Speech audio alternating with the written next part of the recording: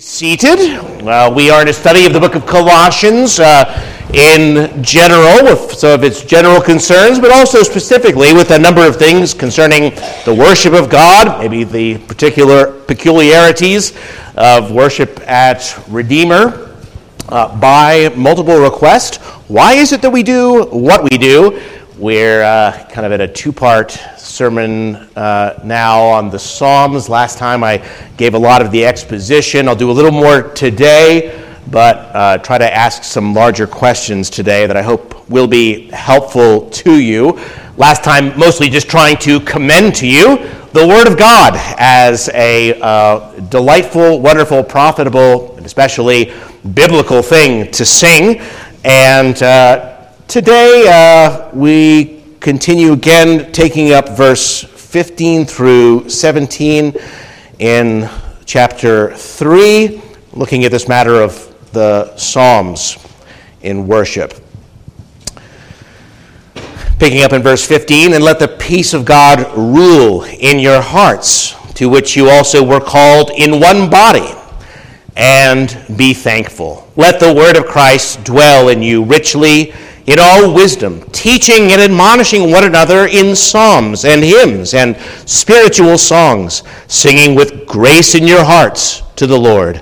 And whatever you do in word or deed, do all in the name of the Lord Jesus, giving thanks to God the Father through him." Amen. Let us pray together. We do give you thanks even now as we do this study in your word, that you have given to us those perfections which we just sang. May the kings of earth bless you for your word. May it transform our own minds and hearts and lives, that we more and more, being conformed to the image of Christ, even his crucifixion, as we sang earlier, even the fellowship of his sufferings, that we might know that power of his resurrection and the strength of eternal life in Christ our Lord. Amen. Throughout history, when God's people's hearts have elated in him, they have sung praises. Why, when God brought his people out of captivity in Egypt and delivered them from Pharaoh's pursuing army, Exodus 15 records the immediate response. There at the banks of the great sea, they sang a song to the Lord, the Song of Moses. In fact, the last song, if I'm not mistaken, in the Bible is in Revelation, the Song of Moses and of the Lamb, and a number of similarities between them. But from first to last, the people of God have sung praise in victory and in joy to him. When God gave Israel victory over their enemies under the leadership of Deborah and Barak, they sang. When David brought the Ark of the Covenant in Jerusalem, with much joy they expressed their song. When King Hezekiah restored the temple worship in Jerusalem, the Levites led praises to the Lord in the words of David and Asaph the seer, and the whole assembly bowed down and worshipped. In lonely moments, again and again, David sought the Lord in anxiety for his life. In so many ways, we see how these psalms are fitted and appointed for all of our days, good and bad. And one day in heaven, as we are all glorified around the throne of God, singing praise to the Lamb that was slain, we will with song rejoice. So it should come as no surprise that the longest book in the Bible, and indeed, the most frequently quoted Hebrew book in the New Testament, the one most often on the lips of our Lord himself, is the book of Psalms, a book of singing. God loves to hear his people sing, and so he has sovereignly superintended by the Spirit a major part of his inspired word to be Psalms. It has also, of course, occupied a central place among the Lord's people, not only in biblical times, as I've been recounting to you, but even in the years since. A few years ago, I was chairman of our Synod's Committee on Worship, and we were getting ready to print this blue book, the ARP Psalter, that's in your pew. There had been such a renewed interest in the singing of psalms among many. Certainly I was enthusiastic, and we also wanted to encourage more thought about this in our church. So we hosted a conference at our seminary titled, "Where Are the Psalms? Where Are the Psalms?" It was not the standard conference. We were interested, of course, in what resources were available, what people were doing, where are they in that sense. But there was also another sense to that question. We encouraged the participants to consider, where are the singing of psalms today? What has happened to us and to the church and maybe to the world? We know that they are certainly a very treasured part of Scripture. They can be sung. They have been sung. They still are sung, of course, in Anglican and Episcopal, Roman Catholic, and Orthodox services every Lord's Day. Certainly, I love the Word of God in general and the Psalms specifically, and I think every Christian would say the same. Well, given those things, for some reason, in so many churches, they are almost completely unknown. Most churches aren't even aware that the Psalms could be sung. How a change has come, certainly, even here in America, and how recently it came.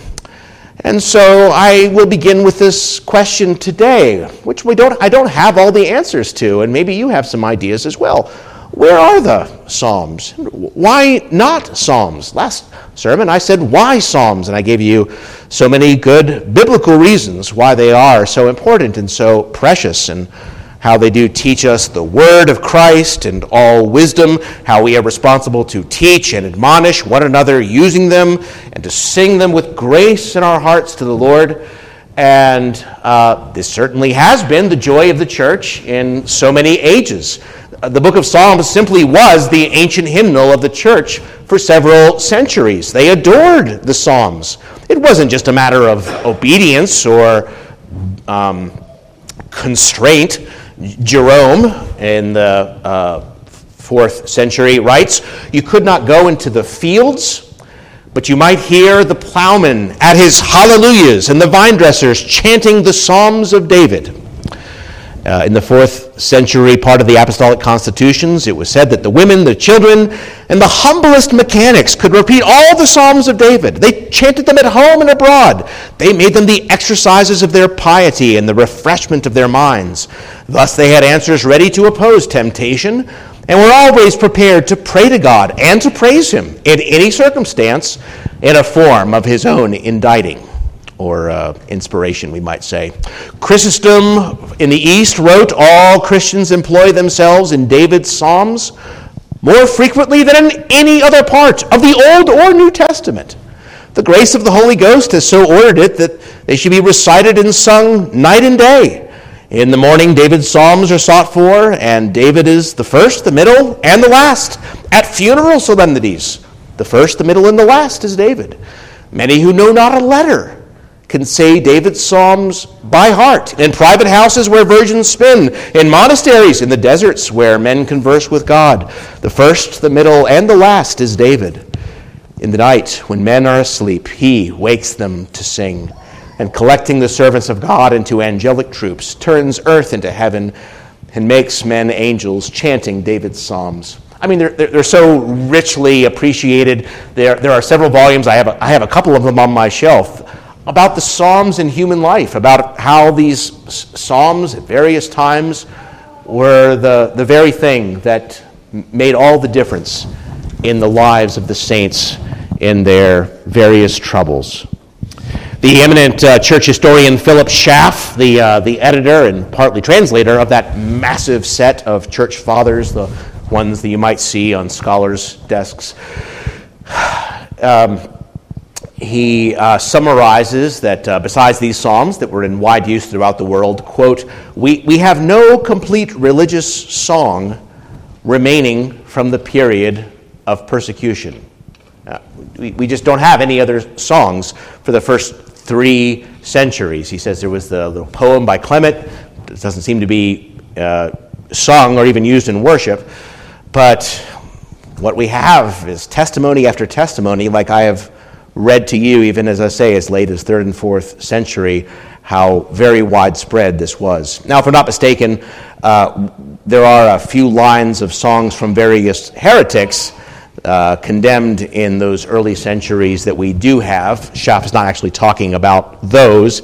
He was talking about in the mainline church. But in the 2nd century, there was a certain heretic named Marcion, who didn't like the God of the Old Testament, as he regarded him. So Marcion decided that he would publish his own version of the Bible. And it was a very interesting version of the Bible, by the way. It was his edited version of Luke, the Gospel of Luke, and 10 of Paul's letters. That's it. He liked grace. He didn't like all that wrath and enemies and everything else. In fact, one of the very earliest Christian writings we have is called the Muratorian Fragment that gives us a list of the various biblical books that the church did receive in response to Marcion's Bible. And it not only complains that Marcion has rejected so much of the Bible, it also says, quote, they have also composed a new book of Psalms for Marcion. He didn't like the God of holiness, justice, and wrath. He didn't like that admonishing that goes on in the Psalms, so he made his own Bible that was full of grace, and he made his own songs that had none of that nasty admonishing stuff that people don't like to sing in worship in the Marcion churches. And so he didn't continue with the church's songs. Other various small things could be mentioned. In the middle of the 3rd century, the Synod of Antioch condemned Paul of Samosata for teaching various heresies and, quote, discontinuing the psalms formerly used and establishing a new and very exceptionable hymnology. So the early church, especially in those days when it was seeking to purify the church from other writings that in some ways had crept in or those things advanced by various heretics, they not only put forward the books of the Bible, they also stressed the singing of biblical praise. Now, the early church at some point, fairly early on, began singing some verses from the New Testament as well. You wouldn't know that, by the way, reading some writers, but we do have some abundant reference to some biblical verses, especially some of the songs of the New Testament that were being used in worship in a couple of early centuries. But it didn't really change much. First, middle, and last were David. Things didn't really start to change until the 4th century when the heretic Arius began teaching that Jesus was not fully God, very God of very God. He wrote some catchy songs that apparently were very effective in spreading his false teaching. And something interesting happened as a result. This hadn't happened in previous heresies, but in this case, the church's response began by writing its own songs that taught the Orthodox doctrine of the Trinity. And these are found, some of them are found in our Trinity hymnal. Things didn't begin to change right away in worship, and the truth is the church just couldn't decide on what to do. If you read some people, you might think that, well, all the synods and councils of the early church for hundreds of years only supported biblical praise. And if you read other writers, you would get the opposite impression. By the way, G.I. Williamson and Bushnell and a couple of the others are simply mistaken at a number of points. Very important to check original sources. They'll quote synods against the singing of uninspired praise, when in fact those synods are for inspired praise. You have to check their sources. I'm sure they're just repeating other people's scholarship, but the truth is, the church didn't quite know what to do. There's a small synod in Laodicea in 364 AD, about 30 bishops, and they said, quote, no psalms composed by private individuals or uncanonical books may be read in the church, but only the canonical books of the Old and New Testaments. And later in 563, a very small synod of 8 bishops in Braga in Spain made the same rule. Inspired songs are the only ones that we will allow. Just 4 years later, at the much larger Synod of Tours, the Second Council of Tours, defended uninspired songs, and a few years after that, the Fourth Council of Toledo in Spain said anyone who rejects the singing of hymns, like those composed of Hilary and Ambrose, should be excommunicated. It's hard to imagine a more militant group of hymn singers. The Psalms, in any case, certainly stayed around and were a very integral part of the church's worship and ancient liturgies that are still today in so many places, but uninspired songs more and more gained popularity. And this is a story that has played out again and again in the church, that that weighs on my mind still, and that's why I'm spending a little extra time in this introduction. The story that is played out again and again is that somehow the uninspired songs, whether or not they are biblical or allowed, my point is this: somehow these songs become like the 7 lean cows that swallow up the 7 fat cows, and in short order, somehow biblical praise is completely lost in a short time. I could give you many examples. Happened here in America. Anybody know the first book published in America? Anyone? The Bay Psalm book. Very good. Actually has a longer Puritan title, but we'll take that as the correct answer. Bing. And so, yes, Bay Psalm book had 150 psalms. They actually, the Pilgrim Fathers, they brought a whole bunch of different psalters with them over to America. They sought to revise them, and they did an excellent job, really, in translating it to be more faithful to the Word of God. 150 psalms, and you read some authors and you think, see, not even 10 years later, they had continued to do other translations. They added a number of scripture paraphrases. So the 3rd edition has a number of scripture paraphrases in it as well. There was a lot of suspicion in America about the hymns of Watts and men from the Great Awakening time period. Jonathan Edwards, of course, a very big fan of such hymns. Those things not a big part of worship, at least until the mid-1700s. But then, as soon as the mid-1700s were over, there was a complete revolution.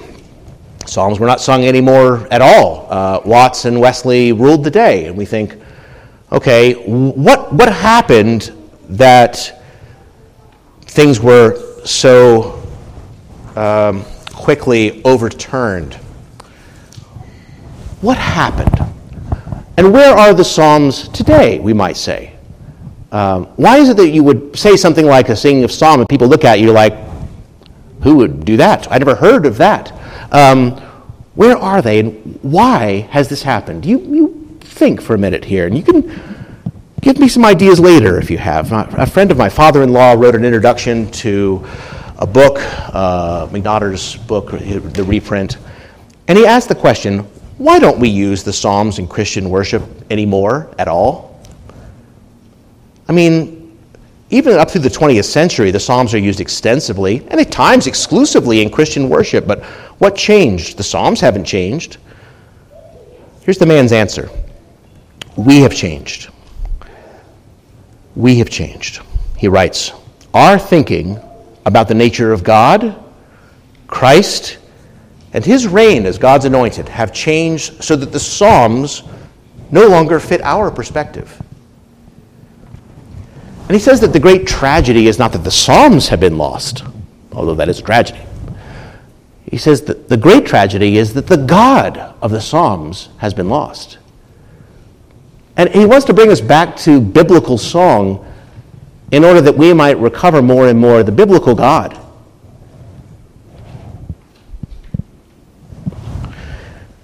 Dr. Johnson once said, if he were allowed to make the ballads of a nation, he cared not who made the laws. One writes, it's true in a more important sense that he who is permitted to make the hymns of the church need care little who preaches or who makes the creed. He will more effectively mold the sentiments of a church than they who preach or make creeds and confessions. All this I say to you by way of introduction. The apostle is zealous in this book, as we have seen, that Christ be first, middle, and last in everything, in all things, that in all things he might have the preeminence. And he goes through a great scope of things, applying Christ to them and warning the church at every point not to accept anything less than the full Christ that they already have received, avoiding traditions of men, whatnot. And it's in that context, as I explained some weeks ago, that we have this verse here stuck in the middle, that let the word of Christ dwell in you richly. Christ is being applied to all these different areas here. The word of Christ, in all wisdom, teaching and admonishing one another in psalms and hymns and spiritual songs, singing in grace with your hearts to the Lord. Well, here in our passage, is devoted particularly with Christ as the center of our devotion, letting the word of Christ dwell richly in us in all wisdom. And as we read this morning, the Holy Spirit's particular work is to bring the things of Christ to us. So what exactly are these psalms and hymns and spiritual songs, or possibly spiritual psalms, hymns, and songs, as the grammar allows? Can't be too dogmatic either way, simply to say it's possible that spiritual applies to all three. Well, it must be assumed, surely, that these were songs that they would understand and they knew about, otherwise they could not have obeyed this command, that the word of Christ in song had to be made known to them so that they could teach and admonish one another in it. But what compositions then could he possibly be referring to?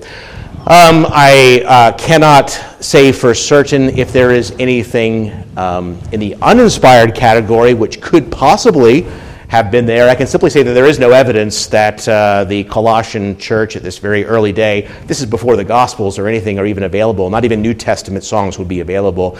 It's hard to say for sure, but one thing I can say, there's no evidence that there's any other early songs or hymns in the modern sense floating around in that day.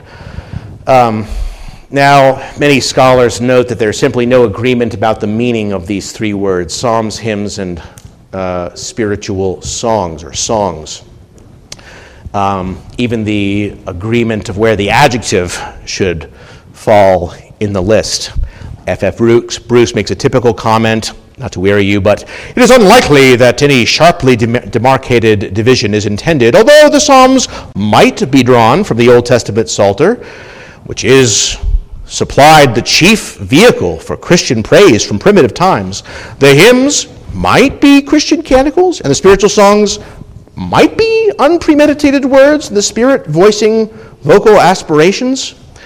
End quote. You notice how many times he just says might. I mean, it's just his suggestion. There's no evidence for this. The word song was in pretty common use. The word hymn was in pretty common use. Even solo, to sing a psalm as we have it, we mean something very particular by psalms, but they did not. So he uses the range of the word in the ancient language to say, well, it could be all these things. He goes into other books of the Bible. The truth is, we just have no practical example of anything else. But there is something that we do know for sure, that these three Greek words are found throughout the Greek translation of the Old Testament, but most especially, by far, in the book of Psalms. The word psalm occurs 87 times in the Greek Old Testament, 67 times in the titles for the Psalms. Hymns occurs 17 times, 13 of them in the book of Psalms. Songs, 80 times, 36 of them in the song titles, and many other times in the Psalms themselves, singing a song to the Lord and so forth. So this we can say for sure, that for any reader of the Hebrew Scriptures, overwhelmingly their thought would have been drawn to where these words continually come before them in the book of Psalms. Surely, as I say, we know that from the early days in which we have records, the Psalter was the book of the Old Testament. Now, someone will ask, well, what about other songs? Aren't there many other songs in the Bible, in the Hebrew Scriptures, certainly in this day? It's all that they've got in the Hebrew Scriptures that were commanded to be sung, like the Song of Moses at the Red Sea that was to be taught to the children of Israel for them to sing, the Song of Moses before his death, the Song of Deborah, the Song of Hannah, David's lamentation over Jonathan, the Song of David at the promise of the Messiah, the Song of Isaiah about his vineyard, or much better, the Song of Thanks for his mercies, Isaiah's song for confidence in God, Hezekiah's song, Lamentations, so forth. There are many other songs. Are these words used there? Indeed they are. It's clear that these are songs or psalms or hymns, if you like, and that these biblical songs are also called by the same things. There's even the case of Hezekiah, who we read in Isaiah 38, that he, close to his death, with a close brush with death, the writing of Hezekiah, king of Judah, when he'd been sick and was recovered of his illness, he gives a song. The Lord was ready to save me, and so forth. And he writes afterward, therefore we will sing my songs to the stringed instruments all the days of our life in the house of the Lord. We don't actually get the song, by the way. We just get a little bit about it here.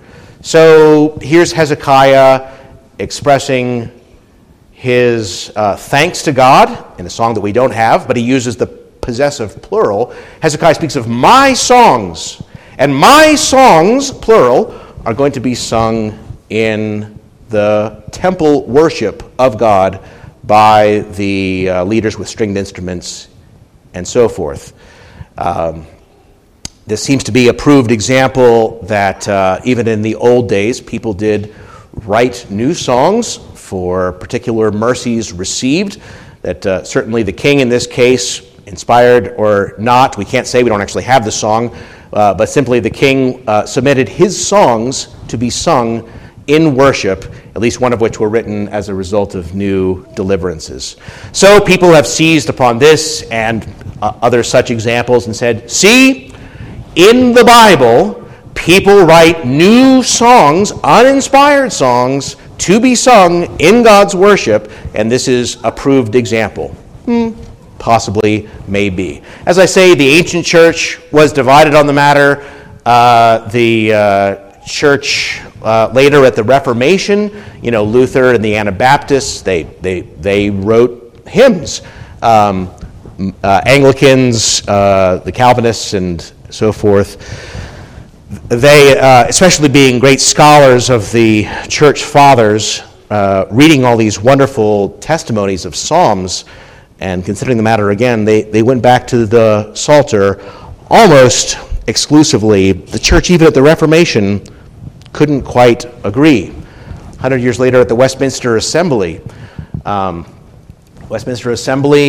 puts together a revision of Rouse's Psalms and submits it to the Church of Scotland to sing. In 1647, they give it to a committee to revise, and in the same General Assembly, 1647, that receives the Psalter, gives it to a committee to revise, it'll be published in 1650, that same General Assembly appoints another man to translate other verses from the New Testament in order to be sung.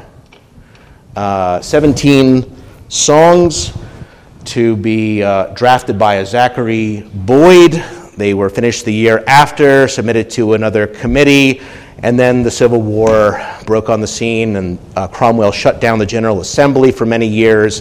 Things didn't get going again until the 18th century, in which case the Scottish paraphrases, after a few false starts, were finally approved. Even the Scottish General Assembly wanted psalms and other songs from the Bible translated and available to sing. Westminster Assembly itself, by the way, I struggle to know how much of this to put into the sermon because half you guys are like, I don't care about this at all. Half of you are like, this is very important. I've only heard one side of this. Westminster Assembly itself. You read some people in the assembly and you think, well, everybody believed in the singing of psalms exclusively. Well, because that's all people quote.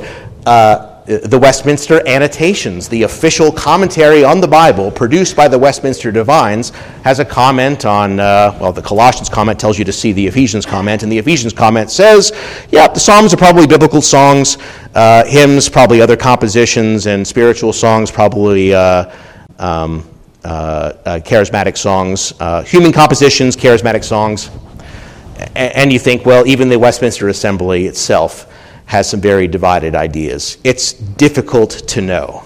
We have even a divided practice here in so many ways. And I am very, very glad that people have thought through this deeply, that people have come to an understanding and convictions, and that you stick to them. This is the important thing in the book of Romans. In these areas where it's sometimes difficult to know, where the church has been divided for many years, what is not coming from faith is sin. And rather than judging and condemning one another, we should do the things that make for edification and for peace.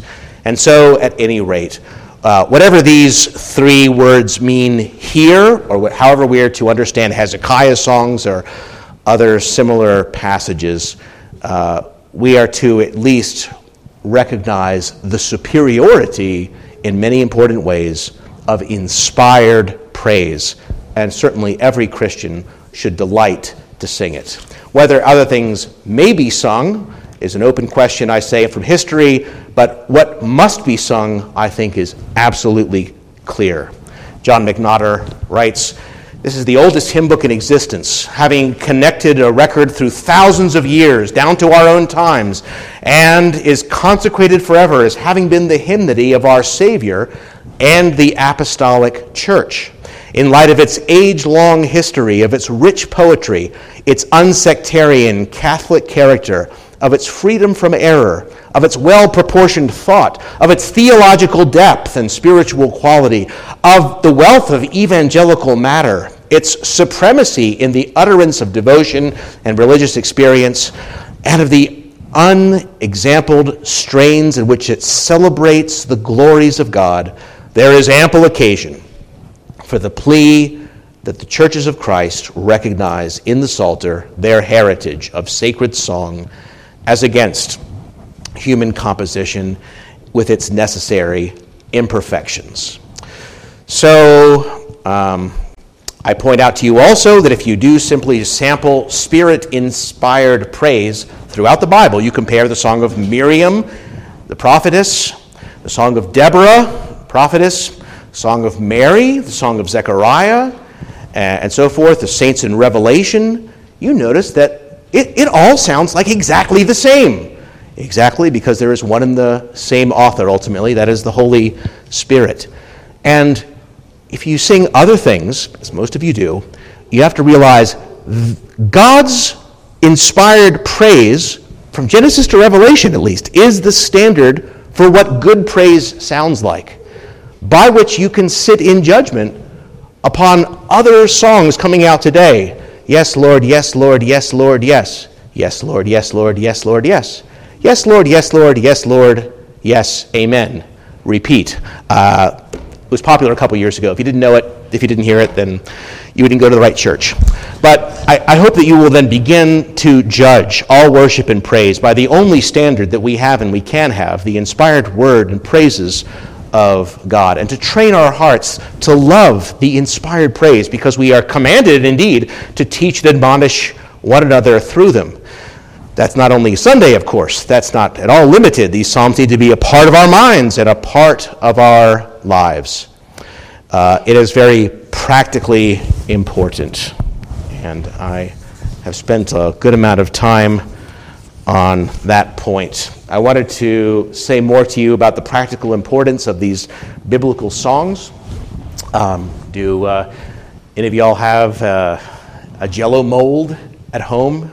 Probably not you guys, but some of you ladies, a Jell-O mold. You know how that works, right? You take this hot mixture of gelatin and sugar, you pour it in this mold, and then it takes that shape, right? Watch it wiggle, Jell-O brand gelatin. The Psalms are like this mold for our Christian experience. It's what filled the mind of the Savior, right? We see this just again and again and again. The Psalms pouring from his mouth and teaching us to bear the cross likewise. So many of the saints, same thing. We read these Psalms, Psalm 103, Bless the Lord, O my soul, forget not all his benefits, who forgives all our iniquities, who heals all our diseases, who redeems our lives from destruction and crowns us with loving kindness and tender mercies, and so forth. We all experience this psalm differently because of the various sins that he's forgiven from us, the iniquities, the one who's healed our diseases. How thankful we are as we take these psalms with us through life, and we are able then to praise God in a means of his own composing. We take our own experiences, our own iniquities that he's pardoned, our own diseases that he's healed, and the Psalms are written with this very thing in mind. Did you notice that the language they use is so general? Scholars spend so much time speculating on the original situation that caused some author to write a particular psalm, they miss the point entirely. All the specifics are left out for a reason, except maybe on the title of the psalm, right, about something like that. But all the specifics in the praise are left out because these are songs for all of God's people at all times. So these experiences often described in the most general terms because even though specific times and circumstances change, our experiences with God stay the same. And therefore, you can't be an uninvolved reader and understand these psalms. Or as Ed Clowney says, it's not enough for you to have hold of a text. The text has to have hold of you. And this is the way you must read the Psalms, or else you misread them. You take them with you in your life. You let the word of Christ dwell in you richly. You speak them. You teach and admonish with them. You understand them in new ways as the time goes. I remember Al Martin, he said that he was reading the psalm about, you will see your children's children, unto Israel be peace. And he thought, see my children's children? I mean, that's it? I just get to see them? I mean, I would get very excited if it said they would become mighty warriors and that they would do great things, but just see them? Didn't get it. Then he had grandchildren. He sees his children's children. All is explained. As we ourselves, going through life, more and more have them as the mold of our experience, we are able to understand the oracles of God and to teach them to others, and particularly in times of difficulty. They are written to be helpful in all times. And so we have a number of laments in our Psalter, especially, as I mentioned to you earlier. How many laments do we have in the Trinity hymnal? Not very many. What kind of effect does that have? Do we know how to express sadness and work through it?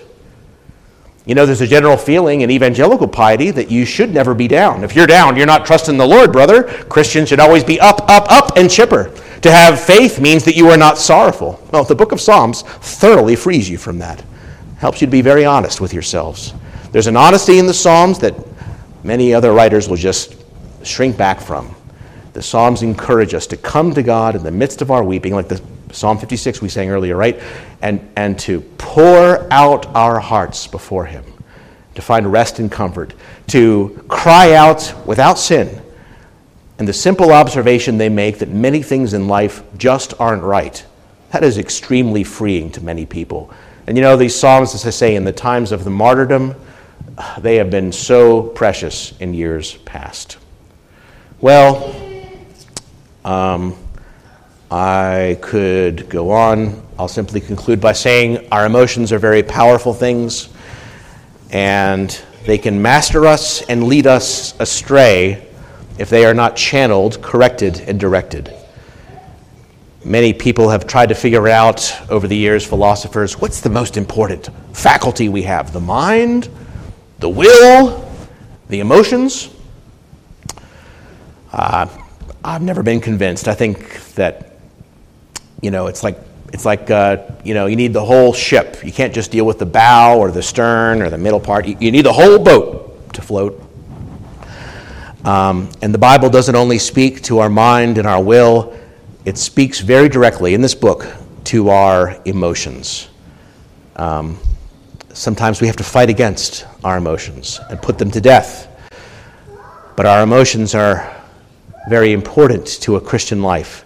And these Psalms are meant to give us new emotions, new heights of righteous emotion, feel-good religion.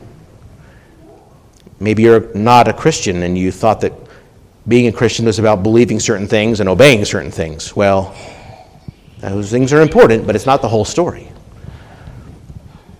Or maybe you are a Christian, but you've never felt any real love for God, any real need for God, any holy affection toward God, but you want to. The Psalms are given to lead you and convince you. The Word of God can change you and warm your heart so that you can say with David, I love the Lord because. Anybody know the next couple words? I love the Lord because. All right, very good. The rest of you have to go back and look it up. See? This is how it works. You put these in your heart, you start to train your heart with the words. Maybe you're a child, maybe you've been coming here for years, and you obey your parents, you come to church, but if you're honest, you've never been able to get very excited about this. We speak about the love of God and the fear of God, and you just can't relate. And you wish you had some enthusiasm for spiritual things and say, can anybody help?